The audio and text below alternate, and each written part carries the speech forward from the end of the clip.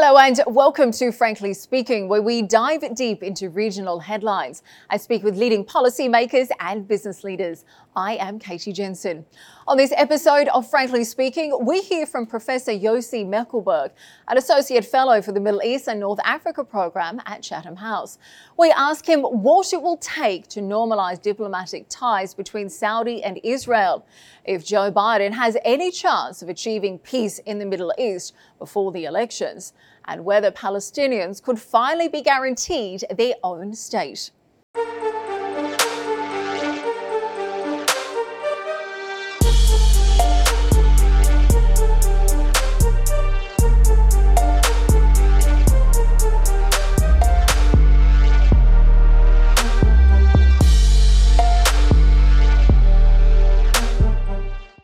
Professor Mekelberg, thank you for joining us today on Frankly Speaking. Now, there has been plenty of talk recently about US efforts to normalise ties between Saudi Arabia and Israel. Now, that is provided that Israel adheres to the main Saudi condition, which is a just solution that the Palestinians accept. But frankly speaking, is this even remotely possible with the current Israeli ultra-right-wing government we have today? Hello, thank you for having me. Now, I think normalization between Saudi Arabia and Israel is something that no doubt will stabilize the region, and we would like to see. But I don't think this is the right time for this to happen on all fronts. And I think we need to go back 20 years, and I think it's actually Saudi Arabia at the time set the right tone. Normalization with Israel is something that is desirable, it's something that is possible. But at the same time, there is one condition, and the condition is that the Israeli Palestinians resolve all their outstanding issues. Just remind the viewers that this, in 2002, it was at the height of the Second Intifada, which, peace didn't look possible, but it could have been a real breakthrough with the right approach by Riyadh. Israel actually rejected the offer that was translated into the Beirut Declaration. I think this is as relevant today as it was relevant 21 years ago, and possibly that's the kind should be the direction. Now, I can see an Israeli government that is ready to make any progress on the Palestinian issue. If at all, it will only get worse. Israel is in a huge crisis, domestic crisis with it. The judicial overhauling or coup that is taking place, hundreds of thousands of people are in the streets, and at the same time, settlements are expanding. As you mentioned, this is the most ultra-right government in Israel history. So normalization, yes, but probably not now. Well, you say this is not the right time for the deal. And I think you make an interesting point, because the New York Times columnist Thomas Friedman, he recently wrote saying that this potential deal will force the right-wing extremists within Netanyahu's government to have to choose between either annexing Gaza or accepting peace with Saudi Arabia. Now, this will ultimately lead to peace with the entire Arab and Muslim world. So I have to ask, why do you think that anyone within their right mind would miss out on such an incredible opportunity? Well, it's interesting because it was Thomas Friedman, they broke the news at the time that's, about the Saudi initiative, peace initiative.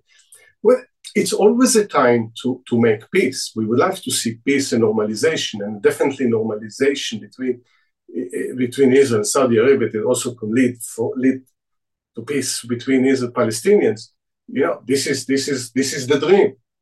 But I think what probably, if interpret what Thomas Friedman is saying, that it's possible to change the mind of the very right wing, the Zionist religion party, people like Itamar Ben-Gvir and Bezalel Smotrich and their supporters, that they will exchange the concessions that need to be made for peace for this kind of normalization and acceptance in the region.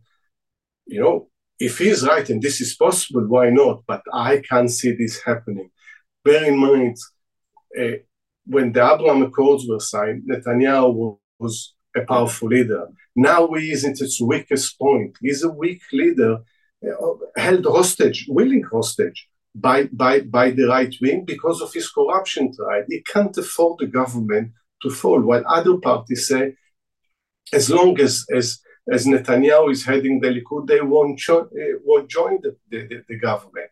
Now, there might be a constellation in which the other parties, Yair Lapid, Benny Gantz, would say, if there is a real offer from Riyadh on the table for normalization and exchange of peace, and Netanyahu with the Palestinians, and Netanyahu accept it, they will give up their principled view on his corruption trial, not joining a government led by a defendant and join the government. But I think this is one of the big issues, because we're now seeing this extreme right-wing politics within everyday politics. Now, you say Netanyahu himself is a weak leader, and there's no doubt that relations between President Biden and Netanyahu haven't been great. The US has given a number of very clear signals it does not approve of what the current Israeli government is doing. So I have to wonder, with these kinds of tensions in place, how much sway does Washington actually have over Israel today?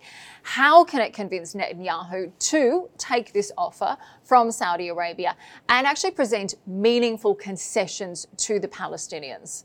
You see, in principle, Washington can have great influence way over Israel because of the close relationship, the alliance between the two countries. It provides Israel with at least $3 billion a year in military aid and intelligence cooperation and supporting the United Nations.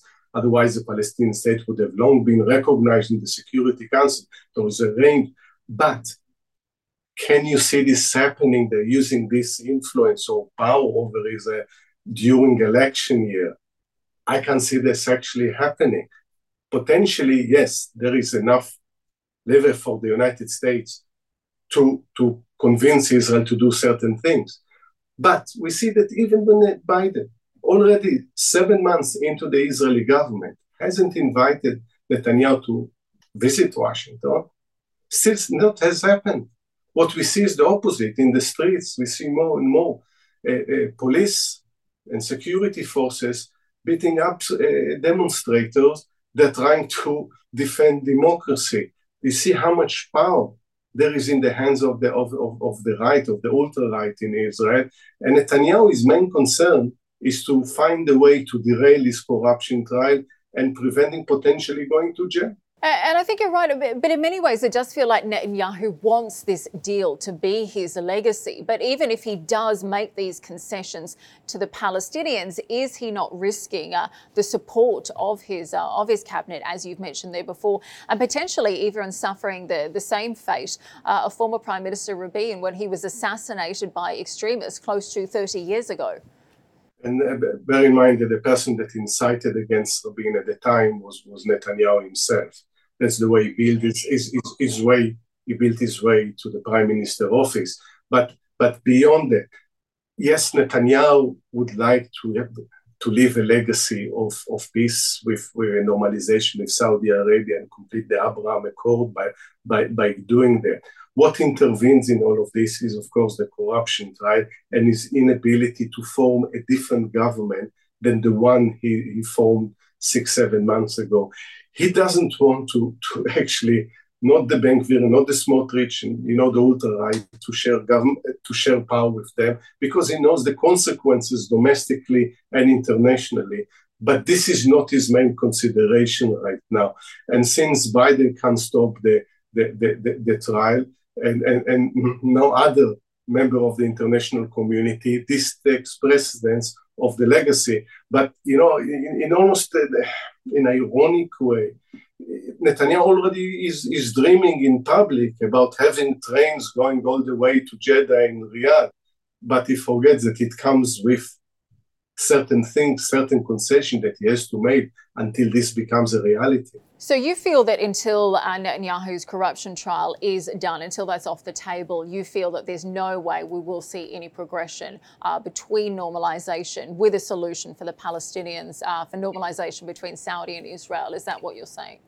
I think that's what needs to happen there, is that in order for this to happen, is for the political system in Israel to decide that the corruption trial is secondary, and I'm not so sure it's desirable, but the corruption trial is secondary to normalizations with Saudi Arabia. In other words, the other parties that refuse to sit, led by Benny Gantz and Yair Lapid and Gideon Saar and Avigdor Lieberman, are ready actually to change their mind and say, all right, under these circumstances, this is too important for the future in Israel. This is ensuring Israel's security and prosperity in the long run. And if we need to sit in government share power with a corrupt leader, so be it.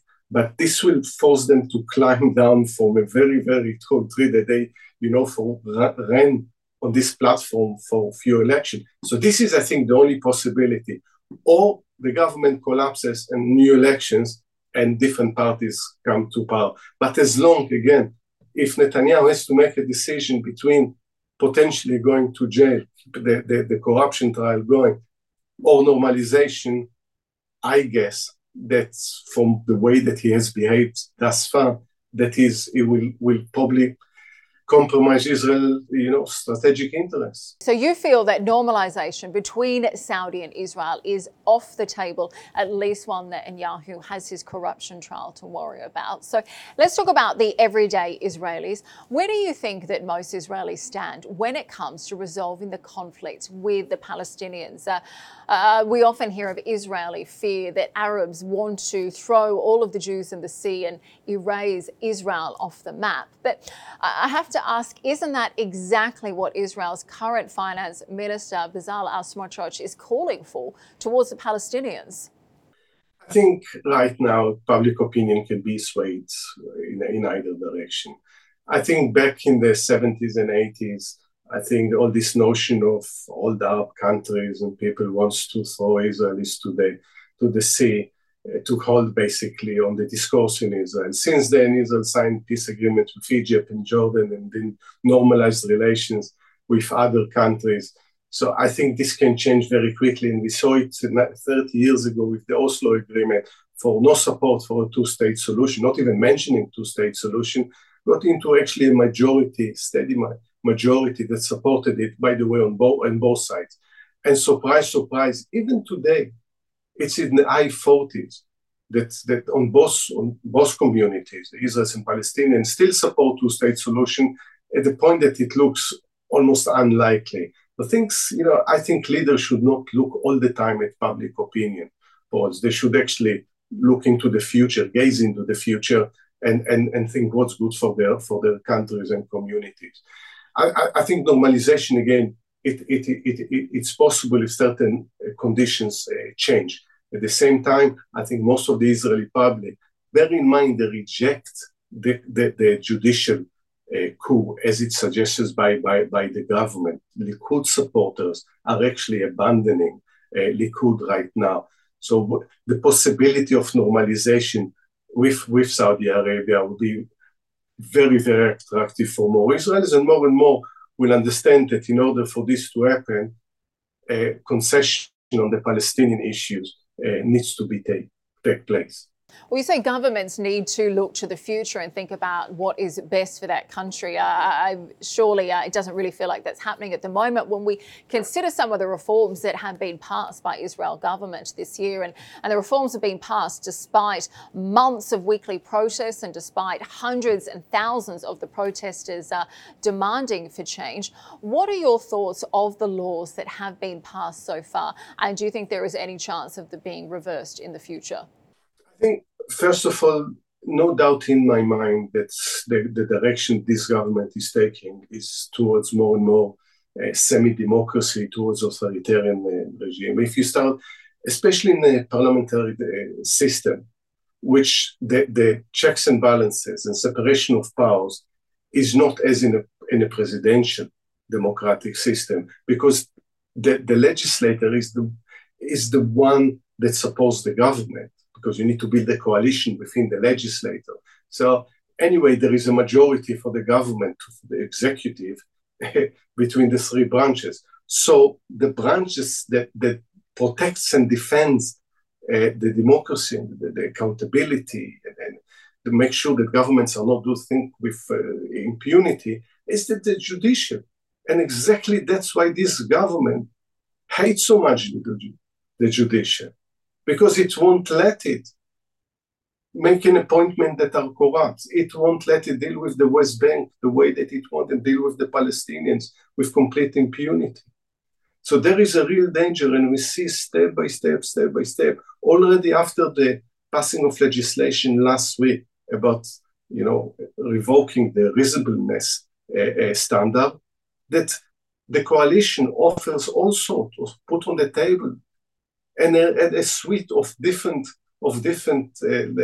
bills that will compromise Israel democracy. But on the other hand, if you ask me if I'm optimistic, I must admit I've never thought I'd see so many people, and for 31 weeks are in the street demonstrating. Started during the weekends on Saturday nights, and now it's almost every day demonstrating, protesting everywhere, and they won't let it happen. So something will have to give. Bear in mind, the Israeli Knesset is in recess right now. That's why the push to pass the legislation last week. Both sides have time to think about the next steps. And from what I see, that definitely the pro-democracy forces are adamant that they won't have it. Certainly there have been calls for change. We mentioned the protesters. We mentioned the big concerns about the fact that these reforms have weakened the judicial system, which is the very tool for keeping the government's power in check. So what do these reforms mean for the Palestinians and for the 1948 Arabs? Yeah, one of the interesting things that the Israeli Palestinians don't participate in this because they don't believe that any government will actually look after their human rights, well-being, or prosperity. This is the experience of 75 years of Israel independence. But they are going to be the first affected by it. And we saw it already with 5 years ago, the nation state law that basically downgraded the status of Israeli Palestinians, including the Arabic language and so on and so forth. So on the one side of the green line, we probably will see more discrimination of Israeli Palestinians. But then it will let even more the Israeli security forces and the settlers to be having with complete impunity. There is hardly talk in the international media about settler violence. But this is a daily occurrence of settler violence, of cutting olive trees, of cutting pipes, of attacking innocent Palestinians. And without the Supreme Court, who is going to protect the Palestinians?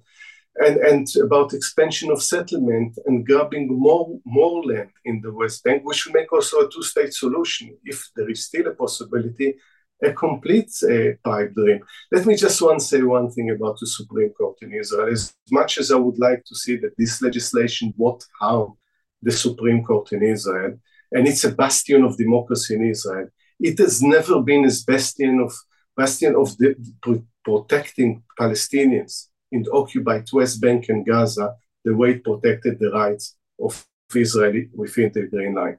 And I think one of my conclusions and some of others is you can't have democracy on one side of the Green Line and a military rule on the other side. And I think you make a very interesting point there because we mentioned a little bit earlier, Israel has long proudly declared it is the only true democracy in the region.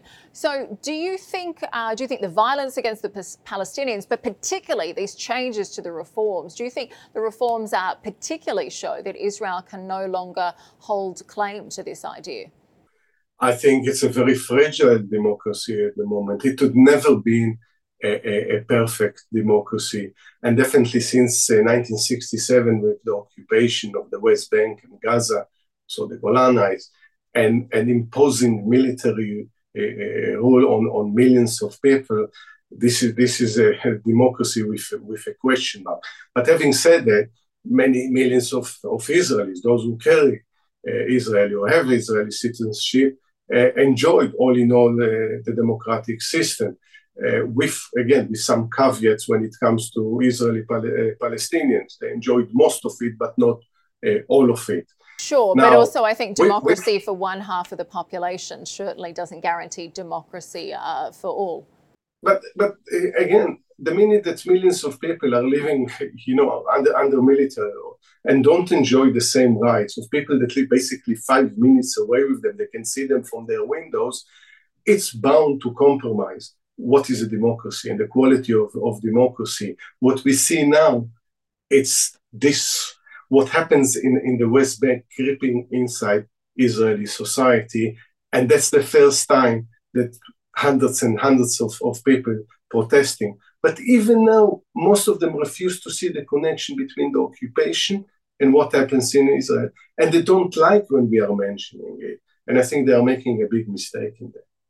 Well, let's talk a little bit more widely about some other events that have been taking place in the region, particularly the peace deal between Saudi and Iran that was brokered by China and took place in March this year. I'm sure that caught Israel by surprise. How is the deal being perceived there?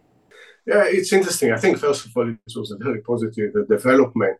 But, in all my talks with people that experts on Middle East and strategists in Israel, there was an assumption, a wrong one, and the one way otherwise, that the Middle East was divided, in recent year or recent decades in such a clear way that it's unchangeable, that there is Iran and its allies on one way, and then there is the Gulf and Israel and the country on the other side, and this is not going to change. So basically, Israel is on the right side of history, and whatever happens, whether it's their normalization or less formal relations, between Israel and some of the Gulf states, including Saudi Arabia, the basic tenets of this strategic cooperation is not going to change. And that's what, and I heard it 2 weeks, maybe days before, the same kind of argument before the deal between Iran and Saudi Arabia was agreed, including, by the way, not expecting that China is going to be the broker in this deal. So this was caught Israel by surprise, but also I think there is a war in Israel. What does it mean vis-a-vis Iran in the region, whether it's in Syria or Lebanon, but definitely when it comes to the development of nuclear capabilities? I think it certainly rids Israel of a card that it's played for so long with Arab countries and the idea that the enemy of my enemy is my friend. Do you think this deal will last, though? I think the deal will last because as long as any other deal, as long as both sides have interest in that, it will last. And my reading of the situation that both Riyadh and Tehran have interest in this deal. It has a lot to do also with the role of external forces, especially the United States, which is becoming less and less reliable ally. So this deal actually made a lot of sense. It doesn't mean, and I think our viewers know that it makes Iran and Saudi Arabia any closer, but they both recognize that their interest is averting a direct conflict. So it made a lot of sense. It doesn't stop also any of the countries to cooperate with Israel when there is an interest to do so. And I think this is exactly the trick that Israel missed, because they thought it was a zero-sum game. And there's nothing in the Middle East which is a zero-sum game. Okay, interesting. So you felt Israel has missed an opportunity there. Another admission we've recently seen has been the readmission of Syria into the Arab League. What are your thoughts on that announcement? Well, while I understand the logic of that, and when we look at the need, Syria no doubt should be part of the Arab League, and I think not having Syria part of it caused harm. And we see, for instance, with the issue of stream of refugee, or we see the smuggling of drugs and border security. All of this makes sense. My qualms with this, it should have not been done while President Assad is still in power, because I think this compromises the credibility of the Arab League. Because for more than 10 years, most of the Arab League said that they won't deal, not with Syria, but with Bashar al-Assad, because 600,000 people probably paid with their life as a result of his conduct of the conflict within Syria. Half of the population has been displaced. So what is the message from the Arab League to the rest of the region of the world by accepting Bashar al-Assad?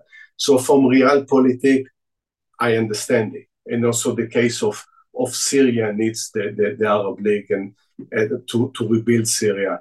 I think from a moral point of view, but also long-term political consideration of how to deal with people that have so much blood on their hands, I think this is very problematic. But many argue that the Assad regime has been Israel's best secret ally, has protected its border for decades. Do you think that a stronger Assad regime benefits Israel's national security as well? I agree, but the fact that not only that keeping the border since 1973, first his father and then him, it's an asset for Israel. But we see actually the transfer of weapons from Iran to the Hezbollah.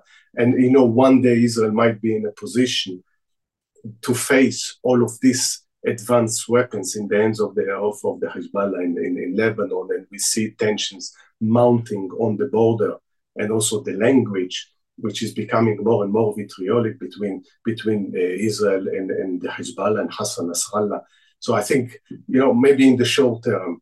But again, it's not the point is, yes, we can look at realpolitik and short-term politics in this sense. But the question, I think, for the entire region, whether it's right to change the views about someone like Bashar al-Assad, considering what happened in the last 12, 13 years or not. My answer, I think maybe finding a way that won't legitimize Syria. Syria is part of the region, but being very careful not to legitimize someone like Bashar al-Assad, forgive me. Okay, so you say Syria should have been readmitted to the Arab League, but not under the Assad regime. Well, let's talk a little bit about the Abraham Accords. This is something that Israel has been directly involved with. Now, I saw that a recent Washington Institute poll showed that there'd been a drop in support from Gulf Arabs when compared to last year. How do you explain this? What do you think are the reasons behind it? And do you feel that the Accords have made Israel less or more aggressive towards Palestinians? It takes me back, I remember being called by the media when it was, the Abraham Accords were signed, and said, is it a cause of celebration? Any normalization is a cause of celebration, because we want to see in the international arena countries get along with one another and reduce tensions.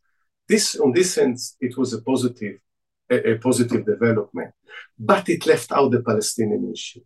And this was the elephant in the room and remains the elephant in the room. And it takes us, our conversation about normalization between Saudi Arabia and Israel.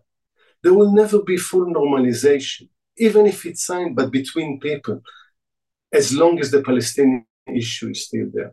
And what many, especially in the UAE, but in Bahrain, in Morocco, are seeing is that instead of Israel using it as an opportunity, feel more secure, maybe to take even more risk vis-a-vis the Palestinians, they take it as a carte blanche, the interpretation, look, the way they see it, the Arab world doesn't care about the Palestinians anymore. We can get normalization for free. We can announce almost other week about more thousands and thousands of housing units in the settlements, and we can dispossess people from, whether in Hal al-Ahmar or in Silwan in Jerusalem, on Sheikh Jarrah, and we can still get normalization. And I think there was an excitement, there was an enthusiasm about it at the beginning, because there are a lot of potential for cooperation, collaboration, but the Palestinian issue is still there. And I think that's the big issue. And I think that's why we have seen Saudi for such a long time insist that in order to have normalization with Israel, that there must be a just two-state solution for the Palestinians. And I think that's been different to what we've seen from other countries. Now, we have seen that the UAE, Bahrain, Morocco and Sudan, they obviously signed peace deals with Israel in order to normalize ties. But before that, we saw Egypt and Jordan also sign a deal with Israel. But there doesn't seem to be much progress that's been made since then. So why do you think that the Jordanian and Egyptian peace deals lack the warmth that, say, the Moroccan or UAE versions enjoy? Yeah, I think they all took place in different eras and different contexts. Egypt knew exactly under President Saada what it wanted to achieve, and they got the Sinai Peninsula back. So they were happy at the time to sideline the Palestinian issue, to get their territory back. And at the same time, it evolved into strategic cooperation. The peace agreement with Jordan took place when we were all very hopeful about peace with the Palestinians. It happened almost immediately after the Oslo Agreement, and we never envisaged that 30 years later, the Palestinian issue, the conflict between the Israeli-Palestinian will still be with us. So this was a different context. The normalization took in a different context altogether, because it was obvious that the Israeli-Palestinian issue is in complete impasse. And there is no way out, because only a few weeks earlier, we all thought, before the Abraham Accord was signed, that Israel would annex at least 20% of the West Bank. At least the Abraham Accord stopped it for a while. But what transpired in the meantime, that it was not, if anyone thought while signing that it would encourage Israel to feel more secure and make concessions towards the Palestinians, it's still there. And I think this is one of the breaks on the ability not only to sign normalization, but achieve full normalization between the people. And I think this remains a big issue. Again, to refer back to that Washington Institute poll, it found that more than 60% of Palestinians are actually opposed to the Abraham Accords, and the majority of it say it's made Israel more aggressive. Another 40% say there has been no change. So certainly no easy answers there. But Professor, we're almost out of time. Just one final question I wanted to ask you, and this is purely out of curiosity. I understand that you're also an expert in Cuba. So I have to ask, how and why exactly did that happen? So in my younger years as a research student, I researched revolutions, and mainly specializing in US foreign policy towards revolution and why the United States fell in its relations with revolution. And I compared between US foreign policy towards the Iranian Revolution and the Cuban Revolution. It's, for obvious reason, was easier for me to travel to Cuba. And not only I traveled to Cuba, I think I quite fell in love with Cuba, which is a wonderful country with wonderful people. So I traveled quite a lot to Cuba. And, you know, Cuba has its own issues, but it's a fascinating country. And, you know, if you try to test also American foreign policy and sometimes how it fails miserably, the relations between the United States and Cuba is it's a great example. So I keep following what's happening in Cuba. Couldn't visit during the COVID pandemic, but also, you know, Cuba is in my heart, and see what's happening there. Well, it's certainly a fascinating subject as well. Professor, thank you so much for your insights today. Feels like ultimately you say we're not going to be seeing normalization between Saudi and between Israel, at least certainly while Netanyahu has a corruption trial on his hands. But really appreciate your thoughts today. So thank you for joining us. Thank you.